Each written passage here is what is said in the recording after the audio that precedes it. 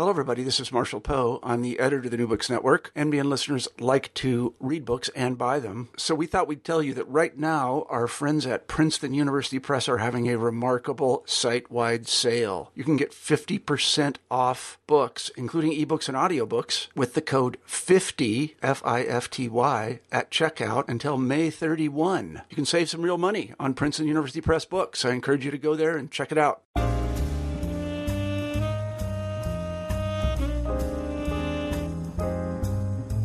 Greetings and welcome to the African American Studies channel of the New Books Network. I'm your host, James Stansel, and today I'm going to be talking with Ira Dworkin. He's an assistant professor of English at Texas A&M University, and we're going to be talking about his book, which is a part of the John Hope Franklin series in African American history and culture.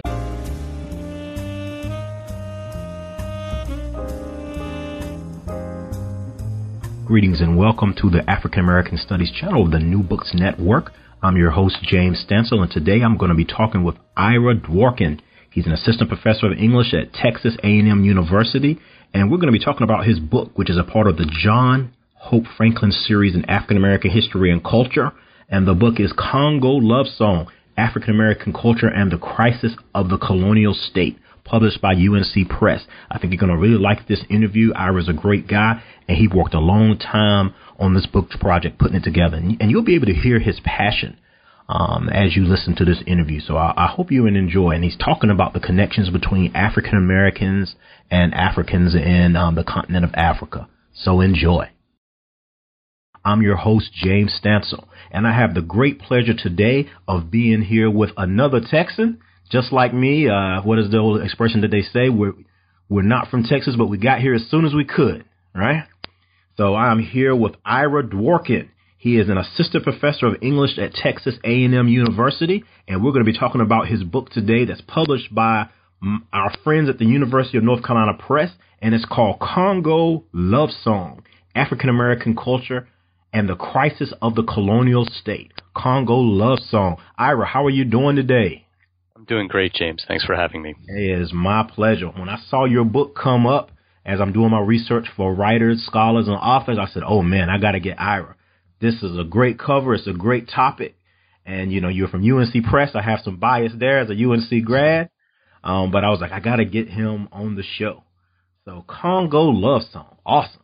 But before we get into that, let's talk a little bit about your background, Ira, if you don't mind. Can you tell the audience a little bit about, you know, yourself, your background, where you come from, and maybe your interest in this topic in this book? Sure, absolutely. Thanks again, James. So this book, well, I should say I'm at Texas A&M University. I've been here for 3 years in the English department. Right. I'm originally from the East Coast. Was born in Philadelphia and grew up in the suburbs there and did most of my education on the East Coast as well, in a variety of areas from Afro-American studies and English and American studies.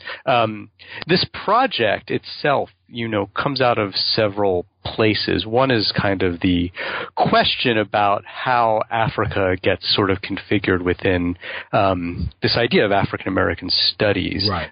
And particularly within, you know, the field I'm working in specifically as kind of broadly kind of literary and cultural studies. And so when I was doing my doctorate at the City University of New York under the direction of Michelle Wallace, yes, you know, I had come across, among other materials, in the appendix to John Hope Franklin's biography of George Washington Williams.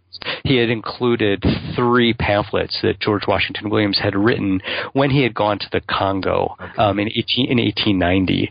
And reading these texts was really kind of remarkable and, you know, enabled me in a particular way to be able to think about how we understand Africa as being configured. So Williams, as really one of the sort of founders of African American history, is really kind of engaged with modern politics in modern Africa at the start of the sort of modern colonial era in really significant ways. And that sort of developed into a dissertation. It's much different than the book here, but it did look at the Congo, and it looked specifically at the sort of period immediately before Marcus Garvey's arrival in the United States in 1916. So looking at the 1890s and early years of the 20th century. Because during that period, one of the things we get this idea that sort of Africa is, configured as a kind of romantic homeland, and certainly, it has many resonances for Black folks in the U.S. in that way. But one of the things I sort of uncovered, sort of beginning with Williams and some of the other figures, looking at the archives of historically Black colleges and universities, looking in the Black press, you start to see engagements with modern Africa that are part of that story as well, and that are very much part of a kind of modern political discourse. And so for the book, the title is Congo Love Song, which comes from sort of great vaudeville song by James Weldon Johnson and J. Rosamond Johnson. And it's a song that gets sort of read and understood and interpreted as something that's kind of very much within a kind of primitivist tradition, right? That these, and the Congo is just a kind of generic term for the kind of African continent. But certainly we know, obviously, that, James Weldon Johnson was a very serious political figure, obviously probably best known to folks for Lift Every Voice and Sing. The Negro National Anthem. Yes, exactly. And sort of had a later sort of diplomatic career. But the idea is you have this song that's sort of talking about the Congo and talking about the Congo at the moment when African Americans are sort of taking a very sort of specific political interest in the Congo, right? And so I think there's ways that history, much of that history may be lost to us today in the sort of 21st century, but certainly for folks who are sort of listening to this song, which was a huge seller. I mean, it sold, the music which would have sold was sold internationally. When people heard the Congo, what they thought about was they thought about King Leopold's human rights abuses, and folks who were familiar with Johnson's work sort of would have been familiar with the work of African American activists around that issue at that moment, right? And so the meaning of that song is transformed from something that's kind of primitivist or vaudeville into something that's really kind of engaging with the politics of colonialism at that particular moment. Congo Love Song. Maybe we can get it playing in the background or something while we're doing while we're doing our interview. Wow. And so I like to ask the writers and the scholars, Ira, I know you mentioned this was related to your dissertation, but in terms of working on the book project, about how long do you estimate that it took for you to complete this project? Yeah. So it took me, it's taken me more than 15 years. I mean, I finished since the dissertation, it's been, the dissertation was finished in 2003. Okay. And I've been able to kind of continue to work on, to sort of expand. I mean, so it's a very, project looks very different than it did at that time. Sure. But during that time, I've had the opportunity to be a visiting professor, at the University of Kinshasa in the Democratic Republic of Congo for a year, done multiple research trips there. I spent, prior to coming to Texas, I spent 6 years in Cairo, Egypt, at the American University in Cairo, teaching there. And which has enabled me to do, and as well as sort of conducting a lot of extensive archival research in the United States, particularly at HBCUs, but also at the Presbyterian Historical Society, which had a cohort of African American missionaries traveling to the Congo in the late 19th and early 20th century. Doing additional research and presentations both in Democratic Republic of Congo, also in Europe, particularly in Belgium, which was the colonial rulers of the Congo for much of the 20th century. And so being able to kind of do that kind of work and bring that kind of, that kind of archival practice to bear is, that sort of explains in part some of the, the time that's been spent, to bring this project to publication. Right. So it wasn't just straight line, this is all that you were working on. It was kind of, zagging lines, but you got there. Yeah, no, absolutely. Absolutely. And I mean, I'm glad for the opportunity to be able to kind of have shared this work with sort of colleagues in the Congo and, elsewhere, that I've been able to sort of work in Egypt and places where I've been able to do kinds of, a lot of the research and writing for this project, as well as in Texas, I should say as well. So, Well, you did a great job. I really, enjoyed it, and you got, great images in there, and it's very well organized and definitely for anyone who's interested in African American history or, the connections, like Ira said, between, the continent of Africa and, early 20th century, 19th century. I mean, this is a great book. And so I'll mention the title again, Congo Love Song, African American Culture and the Crisis of the Colonial State. And the book is published by UNC Press. Shout out to them. I'm sure Ira's appreciative. Absolutely. Absolutely. Yes.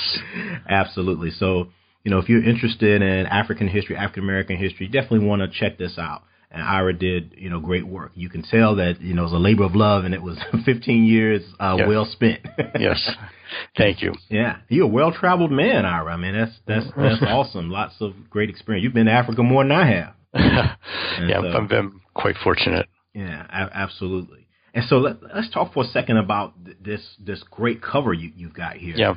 Ira, and then we can get more into, some of the things that you found or that you want to share, with the audience. For folk who aren't necessarily, scholars and read academic books all the time, book covers and things like that are very interesting. Absolutely. It attracts the eye, the title and all that, is very important. And you talked a little bit about where the title comes from. Yes. But let's talk about this image that you have on the cover here. Sure. Can you explain that a little bit to the audience? Sure. So the image, which I can describe for podcast, it's image, a photograph from around 1900 of two individuals on the left in a white suit with a pith helmet is William Henry Shepherd, who's an African-American missionary from Virginia, who was one of the co-founders of the American Presbyterian Congo Mission. And standing to his left is Chief Max Malinge, who was the former prince of the Kuba people. He was the son of Lukenga Kadambwiki II.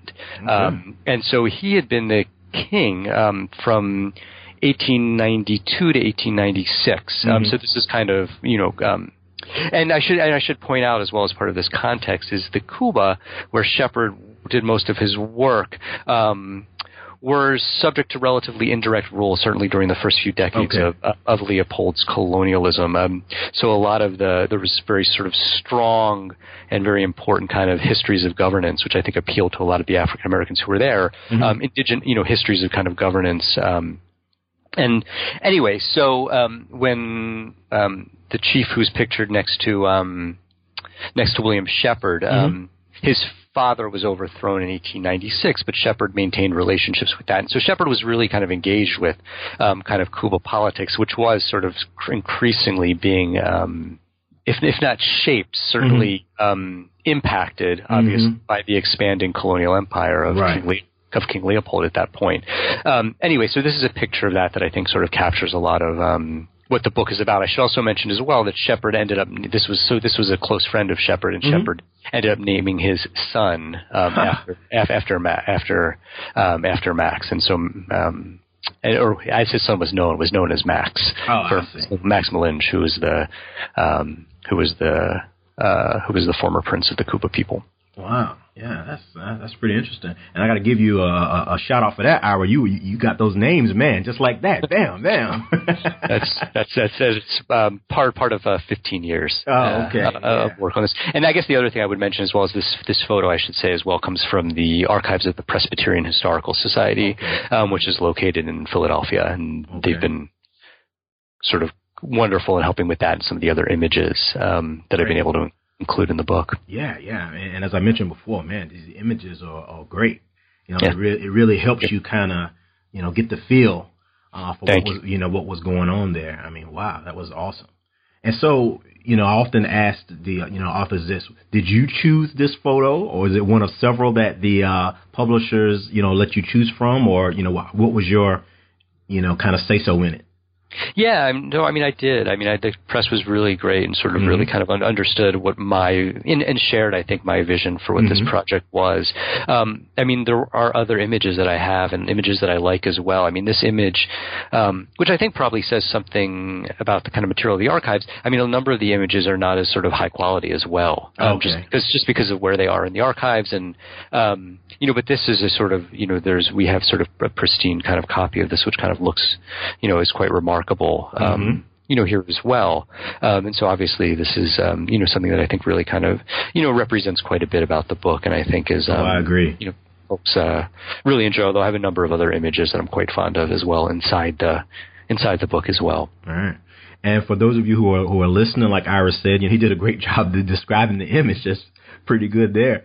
But you can go to and you may already see this on our New Books Network page for the New Books in African American Studies. We've got a blog page set up, and I've got some information about Ira there and the book. You can click through from that page, and it'll take you right to our partner Amazon, and you can purchase the book from there. You can also link to Ira's university page, as well, and the publisher page, so you can see the image right up there. That he described. And I tell you, with that great description, it's probably right in your head. Right? that was pretty good there. But yeah, this is a very, very nice image here, and it definitely, like Ira said, it fits the work very well. So well done, good selection there. As well as the title, because as soon as I saw the title, I was immediately thinking back to James Weldon Johnson, like you mentioned, Ira. So it definitely fits very well there. Good job. And the book is Congo Love Song: African American Culture and the Crisis of the Colonial State. And we're here with Ira Dworkin. He's an assistant professor of English at Texas A&M University. And the book Congo Love Song is published by our friends at UNC Press. So if you like the things that Ira's talking about here and you're really interested in this topic, you want to go and purchase it as soon as you can, right? Get all the copies while they're available. And Ira would appreciate it, I'm sure, right? Yep, absolutely. And let me just actually add to that it's part of something that you had mentioned before we started recording, is it's actually part of the John Hope Franklin series in African American history and culture, which is published by UNC Press. And Franklin, of course, is, the sort of, one of the sort of foremost historians of the 20th century, but also the biographer, as I mentioned, of George Washington Williams, who's a central figure in this book. So it's kind of something in addition to sort of Franklin's legacy. It's a particular honor for me to be kind of included in a series that bears his name. Absolutely. Well, he would be very proud, Ira. He would be very proud of your work here, from what I can recall about him as an undergrad. So you don't have to worry about that. You did him well, sir. You did him well. All right. So let's maybe get into some of, maybe what you would feel like are some of the key findings or some kind of important things that you would want to point out, Ira, to people who may be interested in reading the book, or things that you maybe want them, once they get into the book, to pay close attention to or look out for. Yeah. Wow. Thank you. So, I think there's a number of things. I think one of the things I had mentioned before was, trying to think about this earlier tradition in the late 19th and early 20th century. Right. Whereas, there are these moments, certainly around the Garvey movement, certainly around the Harlem Renaissance, Marcus certainly Garvey. around, absolutely, and certainly around the independence movements in Africa in the late 1950s, early 1960s, when there are very clear connections between African American communities and the African continent. And one of the things that I'm really kind of interested in exploring in this book is what happens if we look at this as part of a longer kind of cultural history as well. So the last chapter of the book is on Malcolm X and Malcolm X's sort of work around the Congo during, really the final months of his life. And so one of the sort of things I described there that kind of makes this point is that when he was giving an interview as part of a debate in late November of 1964, Malcolm X was, and this was after the U.S. had effectively had provided air cover for Belgian mercenaries invading Stanleyville, which was a rebel-held region. It's Kisangani is what the sort of current name of the city is. And Malcolm was debating this, and Malcolm, as part of this debate, was someone who's, they start talking about history during the colonial era. Right. And one of the things that Malcolm mentions at this point is that he had been reading a book published by Mark Twain called King Leopold's Soliloquy, which was a book from 1904 when Mark Twain, of course, the famous white American writer, was involved in the Congo reform movement. Well, part of that book that Twain's writing is actually based on an eyewitness report of William Henry Shepherd, the African-American the African-American missionary who's pictured on the cover of this book as kind of central figures who kind of appears sort of quite consistently throughout the book itself. And so what you have in that case of Malcolm, who in 1964 talking about the Congo, he's also making connections that harken in a relatively straight line back to this earlier history and this history of William Henry Shepherd, for instance, in the 19th century as well. And so you have this kind of much longer trajectory of African American engagements, and it's not an unbroken line by any means, but I think it's one that we want to kind of think about, and I think there's a particular value to kind of thinking about it holistically. And so I think that's certainly part of what I want people to come away away from the book within a kind of appreciation for. I mean, another kind of piece that I think is kind of intriguing as well through a very familiar cultural text is Langston Hughes's poem, The Negro Speaks of Rivers. Yes, one of my favorites. Yeah, absolutely. I mean, mine too, and I think for so many people as well. And so when he sort of talks about the Congo, we can kind of understand, well, what is it that Hughes is writing about when he's writing about the Congo? What does that mean in sort of 1920 when he's writing this poem?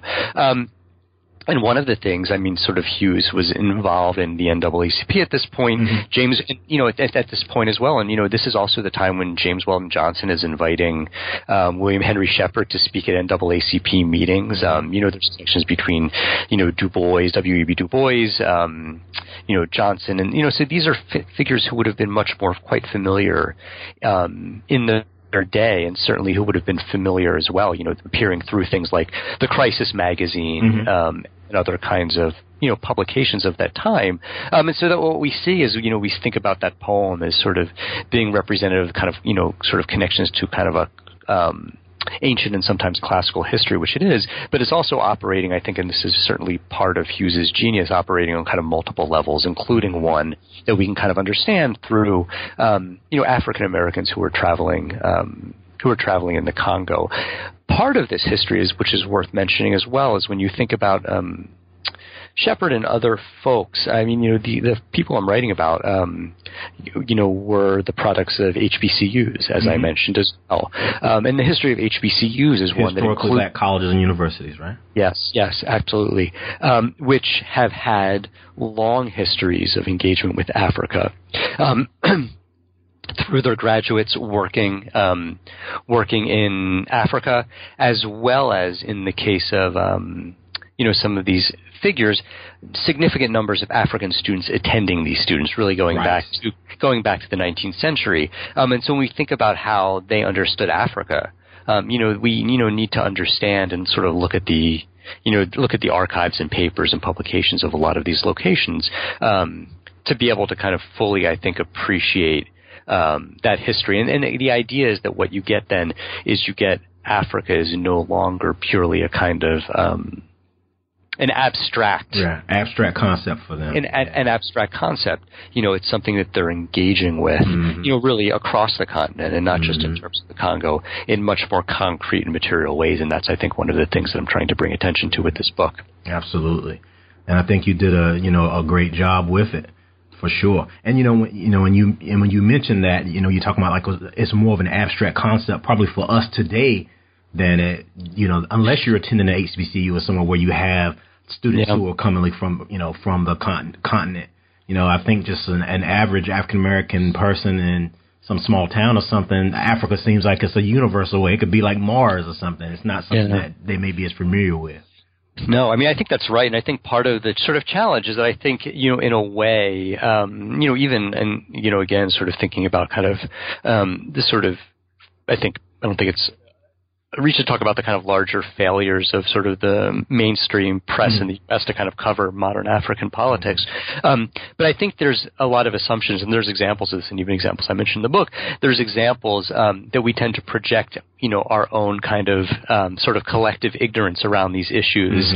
We assume that it's always been that way, right? We assume that it's always been that way in the 19th century and in the early 20th century, but that's certainly not the case. I mean, certainly I think folks who spend time with, reading the black press from the 19th and early 20th century are able to kind of get a pretty clear understanding that, there was very, very sort of sophisticated forms of engagement with modern Africa that have a kind of long history. And I think, which people like George Washington Williams and people like William Shepard and people like Althea Brown Edmiston, who I write about in the book, and even someone like Booker T. Washington, who I write about in the book as well, were really kind of familiar with. Pauline Hopkins, who was an editor of the Colored American magazine, wrote about a lot of these issues in the early 20th century as well. And they're things that shape I think a lot of the kind of cultural practices, whether it's something like Johnson's Song, which is the basis for the title, or we talk about the fiction of someone like Pauline Hopkins, fiction that she was publishing in the Colored American magazine, or the poetry of Langston Hughes. There's a litany really of examples of folks whose ideas of Africa come from a range of sources, and those sources are really part of a kind of engagement with the politics of colonialism in ways that I think are really worth considering and exploring and reflecting on. Yeah, absolutely. And, I was a history teacher in the, a high school classroom for almost 20 years. And it really would disappoint me to hear students, particularly, students of color. And, when we talk about Africa, that they're thinking that, you used to have people over there with no shoes on and they're living in grass huts and all that, and not realizing that, you have, modern society there as you do today, I think one of the examples of that would be, and one of the more interesting and sort of, I think, less well-known figures in the book is, a woman who I just mentioned, Althea Brown Edmiston, who graduated from Fisk University in the early 20th century, in 1903, and she had gotten at Fisk a kind of really important education in classical languages and in languages. And this is one of the things you see actually among the African Americans who are working as missionaries particularly, is there's a sort of really rather impressive facility with languages. I mean, among other things, the African Americans who were serving certainly in the American Presbyterian Mission during the early years tended to be, much better educated than their white colleagues. So Althea Brown Edmiston, when she works, she really kind of commits herself to working on a dictionary of the Shang language, which is the language of the Kuba people. And it's a project that she works on even longer than I worked on, much longer, on Congo Love Song, about 30 years. And it's a project during that time, of course, she faced a lot of resistance in trying to get this published because she really imagined this as what would be a much more kind of scholarly kind of project. And, rather than something that might help, be much more sort of narrow in its sort of, providing a kind of service to missionaries and often to kind of colonial administrators who relied on the missionaries for a lot of this linguistic work. But so one of the things that I think is kind of remarkable in this book that she published in the early 1930s, I should say as well, even as she published while she was a missionary, but some of the funding that she received actually came through Fisk University, where she would speak and raise money at Fisk.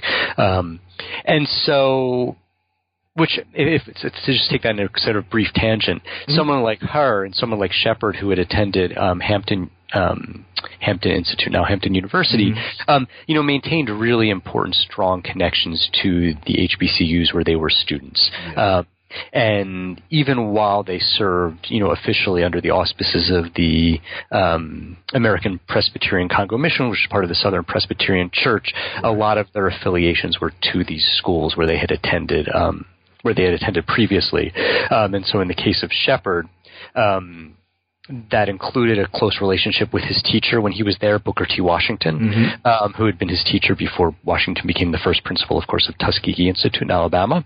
And it also included, arranging to donate and sell his art collection to Hampton, which is another kind of important collection there. But to return to the case of Edmiston, who I had mentioned as well, a couple of points that I think are really significant for thinking about her is that when she did this dictionary, I think one of the most intriguing things is not only did she do this dictionary, which is 600 pages, but part of the dictionary has about a 200-page grammar. So she's really interested.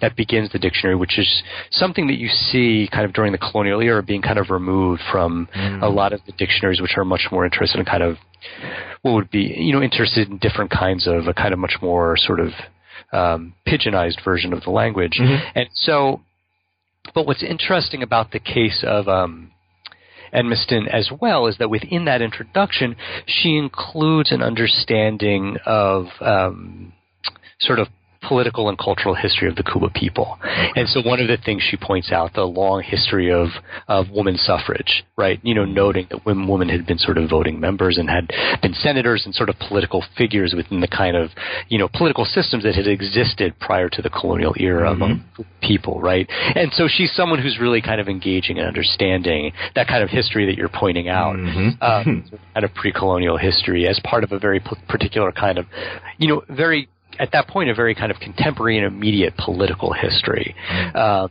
And so that's something that she's kind of directly engaging with.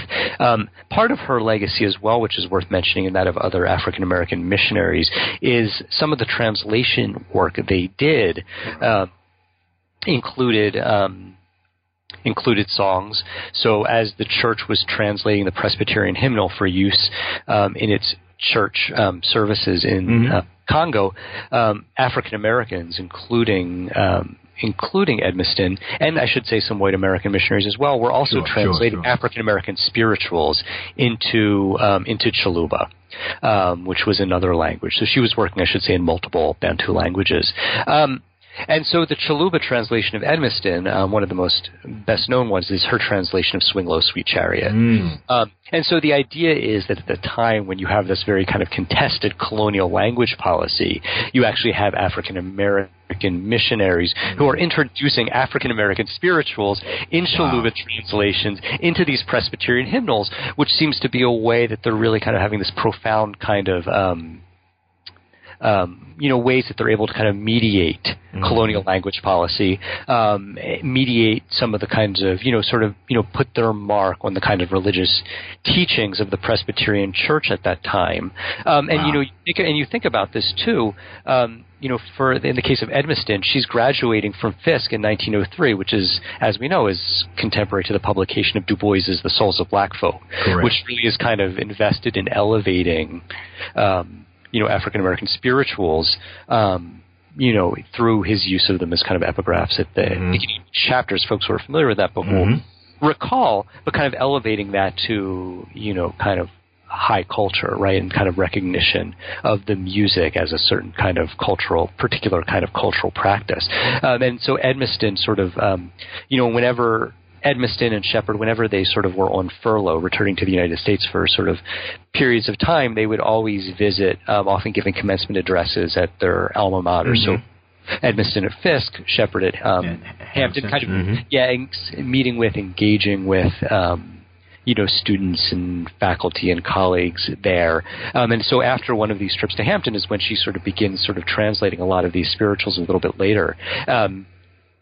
And so there's, these kind of connections to Africa that we can think about through, a lot of these sort of figures who I'm writing about in this book in ways that I think are really, are really kind of important to kind of, to read and kind of think about, as part of this kind of larger kind of cultural, this kind of larger cultural practice and what that looks like for the case of the sort of Congolese, who are encountering these African Americans on these mission stations, going back to the 19th century. And for many people who are reading this, Ira, or hearing about this, they may be getting introduced to for the first time to some of these figures who were so instrumental and so important in African American and even African, history.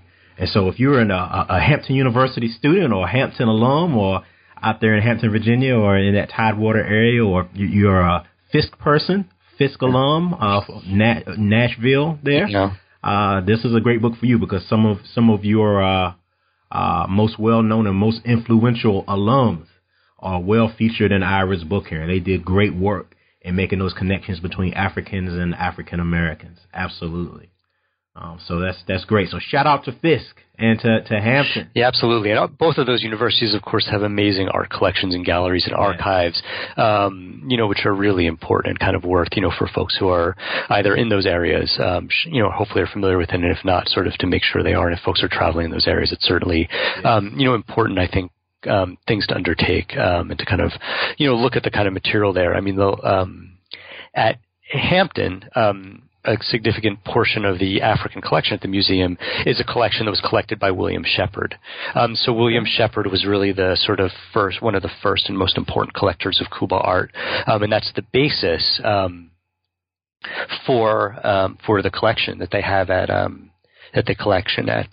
at Hampton, which is really remains one of the actually greatest collections both of African and African American art it's a wonderful museum in the world. It's really fantastic. It really is. Can't say enough about that and the folks who work and kind of continue to do that work there. So in the case of that, I mean, if I could make a sort of mention about the kind of material culture and visual kind of culture element of that, one of the other and there's an image in the book as well that I particularly like, and that's an image of from the 1920s from a domestic science class at Hampton, where you see a group of female college students, and they're studying Kuba textiles, which are some of the textiles that Shepard had collected. And so they're incorporated in a very practical way as part of the education. And if we think about that for William Shepard as well, Shepard was always speaking on campus. So he retired, or sort of was effectively forced out of the mission in 1910. And during that time period, he spent a lot of time, visiting Hampton, was close to a series of presidents at Hampton. And during that time, he would always sort of speak both about sort of the politics and his opposition to Leopold's reign there, at the same time that he was sort of sharing and talking about the history of these textiles and other kinds of some of the other material that he collected when he was there. So that was always part of the same story, right? Which is to say the political history of opposition to the colonial regime and the kind of practice of collecting art, or sort of what's sort of taken up as art there. And so, I mean, one of the things when we think about Hampton in particular, when we think about the kind of amazing kind of art department that was started there really in the 1940s, when both Charles White and Elizabeth Catlett were visiting there, and Charles White did his great and when Charles White did his great mural there, Contribution of the Negro to Democracy, which is fantastic mural that he did, and a number of other artists who came through there. But during that time, one of the most famous some of the most famous undergraduate students there were Simela Lewis, the great art historian, and John Biggers, North Carolinian, and founder of the art department at Texas Southern in Houston as well, a little bit later on. So when he came there, this was in the late 1930s, early 1940s, there was a professor there who was a Jewish refugee from Austria named Victor Lowenfeld, who was also an artist and had been the director of the African Art Museum in Vienna prior to coming in. A number of as has been well documented, a number of the Jewish refugee scholars coming from Europe ended up teaching at HBCUs. Yes, they did. Throughout the U.S. And Lowenfeld became a mentor to Simela Lewis, John Biggers, and others at a time when he was sort of founding the art department as well. And so then you take Biggers, who's really kind of considered throughout his sort of own sort of career as an artist and educator, for really thinking about images of Africa in his work. He made a famous trip in 1957 to newly independent Gold Coast, Ghana, and did a series of images that were based on that famous book called The Story of Anansi, which, and a lot of incredible, really kind of, these are drawings that he did there, which are these kind of realist drawings about, set in both Ghana and Nigeria. But when you think about some of the other kind of aesthetic practices of someone like Biggers, I think they're very much part of, as the book tries to argue, much part of a much larger kind of trajectory. In other words, someone who studied African textiles in the early 1940s before all of this, and we can kind of see, people have written about the kind of geometry and the stylistic dimensions of a lot of Biggers' later work, including, I should say, a number of the murals that are there in Houston today.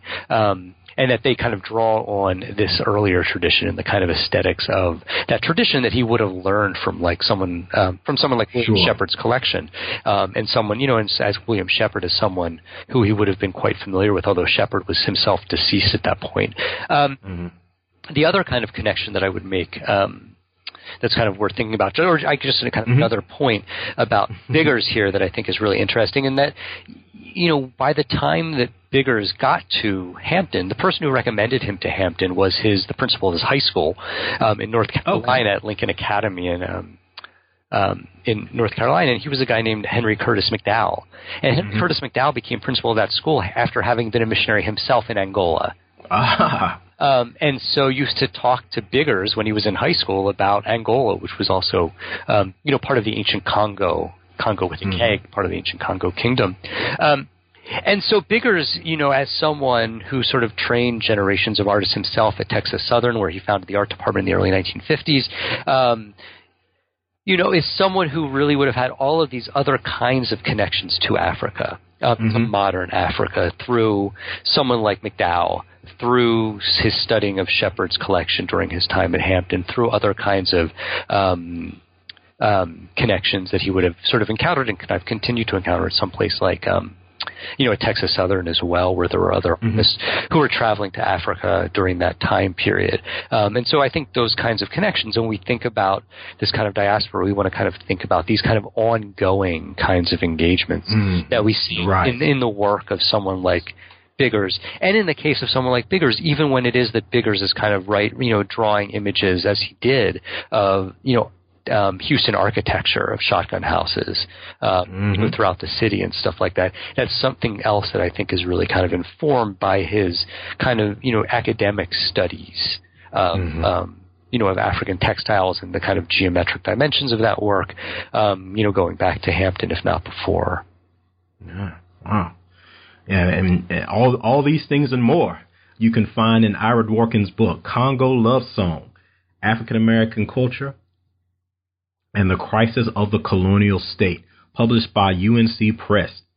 And who is this man with all this knowledge of African and African American culture? His name is Ira Dworkin, and he's an assistant professor of English at Texas A&M University. So he is an Aggie. We will not hold that against him. Ira, it's been really great talking with you, and man, I could talk with you all day and feel like my knowledge would increase by 10 or 20 fold. The more that you talk, and definitely, I can hear that 15 or so years of hard work that you put into this, Ira, and we all as readers are going to benefit from the efforts that you put in. So again, hats off to you, and thank you for having this interest, because it's really going to educate and inform me and many others who, maybe didn't know about or couldn't always make the connections, which is important, because you make those connections between Africans and African Americans in the 19th and 20th century there. So thank you so much for that. I mean, this is a great work, and I definitely encourage you all, if you're interested in African American history, to pick up Ira's book, UNC Press. You can click through and pick it up, right through the podcast page on New Books Network, and it's a great thing to add to your collection. And I guess Ira may be coming to your town. If not, are you open to people getting in contact with you, Ira, if they have questions or want to communicate with you? Yeah, sure, absolutely. It would be my pleasure. For folks who read the book or are interested in the topic, I have a website where there's contact information, which is just iradworkin.com, and also folks can reach me through there's contact information on the on my faculty page at the Texas A&M University English department as well. So, yeah, so definitely reach out. You never know, you could be in Ira's next work. Absolutely. As scholars, you never know where the work takes you. So, someone may be a descendant or something of Mr. Shepard. Yeah. I should say I have explored Shepard doesn't have any living descendants, but I think the sentiment, your sentiment presides, because certainly there are figures in the book who do have sort of descendants who I've had the privilege of being in touch with as well through this process. So, yeah, absolutely. And so, I guess it would, around this time, because I don't want to keep you all day, Ira. Again, we could talk all day, but I want to know you've got some classes and family and things that you've got to be involved with as well. But if you don't mind, maybe you can share with us some of your current projects or future projects or places that our listeners could find you if they're interested in some of your other work. Yeah, sure, absolutely. I guess I'll mention a few things. If you don't mind. One is, one of the things I had mentioned, or one of the figures I had mentioned, was Pauline Hopkins, who is the editor. Right. Really best known today as a novelist. Wrote 3 serial magazine novels and also published Contending Forces. And she was the editor of the Colored American magazine, which was based in Boston in the early 20th century. So a number of years ago, I published a collection of her nonfiction writings, and which is to say that I think, there's a number of kind of archival sources, based in things like the Black Press, where folks can really kind of understand and come to think about the ways that sort of African culture, African kinds of engagements, really would have, were really kind of instrumental within kind of African American print culture during that era. So I think that's kind of a really kind of important, or an example of a kind of important kind of resource or an important kind of context for some of this, and trying to make it, so folks can do certain kinds of research. This project's taken me in a few different directions, one which I'll mention relatively briefly relative to the book, that there's also a chapter in the book when I think about, and I examine Patrice Lumumba, the first Prime Minister of independent Democratic Republic of Congo, who was assassinated by the Belgians with help from rebels in Katanga and the United States as well in early 1961, but the way that he sort of figured within African American culture throughout the poetry of the Black Arts Movement, and also within kind of other discourses, particularly during the 1960s, but really kind of continuing. And I should say even continuing to this day. We recently had earlier this month, Chokwe Antar Lumumba was inaugurated as mayor of Jackson, Mississippi. And who, like his father, has his name, takes his name, from, 2 generations from Lumumba as well, and is, the mayor of the largest city in the state of Mississippi. But the Lumumba, I think this moment is sort of intriguing and fascinating as well, because the kinds of engagements that African Americans had with Congo post-independence. So this is something, and I'm raising this now because this is something that I'm hopeful to kind of consider in some other ways. So after independence, there were a number of African Americans who traveled to the Congo and worked there and lived there, including some who were recruited by Lumumba himself during a short visit he made to the United States shortly after his inauguration in late 1960 to appeal to the United Nations for the withdrawal of Belgian troops. And so during this time, he met and recruited a number of African Americans, and I mentioned some of this in the book. But the community that emerged there, during let's say the first 5 years of independence is really kind of remarkable. And it's certainly not as well known and I think as well studied, for instance, particularly as the communities that we know about, for instance, in Ghana, which is the subject of sort of Kevin Gaines's remarkable research. But I think there's a community there that really brings together a number of really important, kind of interesting figures, that I'd like to kind of get to spend some more time with as well. Okay. The second project, and this is the book that I'm kind of really mostly invested in at the moment, is a book on a different topic, but I think I can make connections as well, which is a book on a man named Nicholas Said. And Nicholas Said was from Northeast, 19th century figure who was from Northeast, let's say Northeast Nigeria around Lake Chad. And he was someone who was captured and enslaved for the trans-Saharan trade and was enslaved in North Africa in the 1840s and 1850s, in Europe and Asia during this time period. He's emancipated and comes to the United States as the Civil War is beginning. He comes as a free person to the United States, and immediately soon thereafter enlists in the Union Army. And he fights for the Massachusetts 55th Regiment, which was founded after the Massachusetts 54th, which is sort of the famous subject of the movie Glory, and headed by whose white commanding officer was Robert Gould Shaw.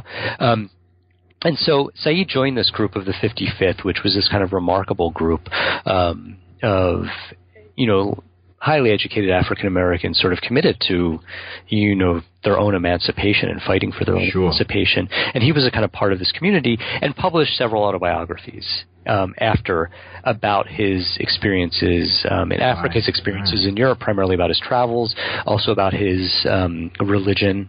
He was a Muslim. We know of other Muslims and other African-born figures who fought during the Civil War. But so what I'm interested in doing is kind of thinking about these kind of two autobiographies that he, wrote during the 19th century, as being kind of central texts of an earlier African-American discourse, one that engages in very, very concrete and material ways with both Africa and Islam during this time period. And, the sort of connections to this Congo project, which might not seem, immediately obvious, are, the questions that animate both of these projects are really questions about how African Americans at different points during this time, their engagements with Africa and connections to Africa were much more material, and they came through kind of individuals like Nicholas Said or William Shepard, just to sort of take two examples, right? And so what we can sort of take away, not only from kind of studying these individuals as individuals, but as individuals that are part of these communities, right? And so for Shepard, it's part of, thinking about him as part of this community around Hampton or Edmiston, around this community around Fisk in particular. If we're thinking about, someone like Nicholas Said, a community of African Americans around sort of the Massachusetts 55th and what we know the kind of, the kind of culture of that kind of community was like. In other sort of networks and places in which his kind of work circulated. And so I think it's a kind of really, I think it kind of really builds on a lot of the really exciting work on the African diaspora that's taking place and really enables us to kind of think about the kinds of knowledge and religious practices, particularly around Islam, that have these really kind of much longer histories in the United States than we often tend to kind of acknowledge. Right. People don't even realize, that African Muslims, it goes way back. Absolutely. Sure, certainly. In history. Yeah. Well, Ira, both of those sound pretty good to me, man. We got like Congo Love Song too, sort of. Not exactly, but sure. And then we have, your other, project where you're kind of talking about that, that African Muslim that, around Civil War and post-Civil War in America, so when you get those ready to go, definitely we want to get you back on the program, Ira, for sure. Absolutely. Anytime. Wow. Yeah. So those sound great. So listeners, if you've heard Ira mention his topics there, if you've got any information or any interest or anything you can share with them or to help, definitely he would love to hear from you, I'm sure. We'll make your research a little easier. Sure. I'll always love to be in touch with folks for sure. Shared interests. Yeah, absolutely. So Ira, thank you so much for spending some time with us today. It's summertime and you're kind of relaxing a little bit from that challenging school year, and it's summertime with family. So so I really appreciate you taking some time with us on the African American Studies channel of the New Books Network and sharing your book with us. And we talked a little bit offline. You're not too far away from me here in Houston, so we got to get you down here, and I'll show you around, man. And I'll show you a good time, and we can hang out and do some Houston stuff. How about Sounds great. Anytime. Love that. It sounds great to me too. And so one more time, and I can't emphasize this enough. I really love Ira's book, and it's called Congo Love Song: African American Culture and the Crisis of the Colonial State, published by UNC Press And Ira Dworkin is his name. He's an assistant professor of English at Texas A&M University. So definitely check his book out, and you can get in contact with him if you have any questions or anything you want to talk with him about. If you really like the book, he'd really appreciate that. Or drop us a line at the New Books Network, African American Studies channel. If you can't reach Ira, share it with me. I'll definitely get it to him. All right. So we're going to close out here. Ira, any last thoughts or comments you want to share with the audience before we go? No, thank you, James, for the interview. Thanks for the work that you do, and thanks to folks for listening. It, sir. Absolutely, and definitely if you're in Houston area, I'm already talking with Ira about getting him down for a book talk, so don't worry about that. We're going to try to get him here, and with our friends at Brazos Bookstore, and see if we can get him in and share some of his stories and his insights. So on that note, we're going to let Ira go and hang out with his family a little bit during the summer. But thank you so much for listening. And Ira, if you can tell our audience goodbye. Goodbye, and thanks for everything. It's our pleasure. So we will see you next time and hear you next time, and you'll hear from us on the New Books Network, the African American Studies channel. Peace and love.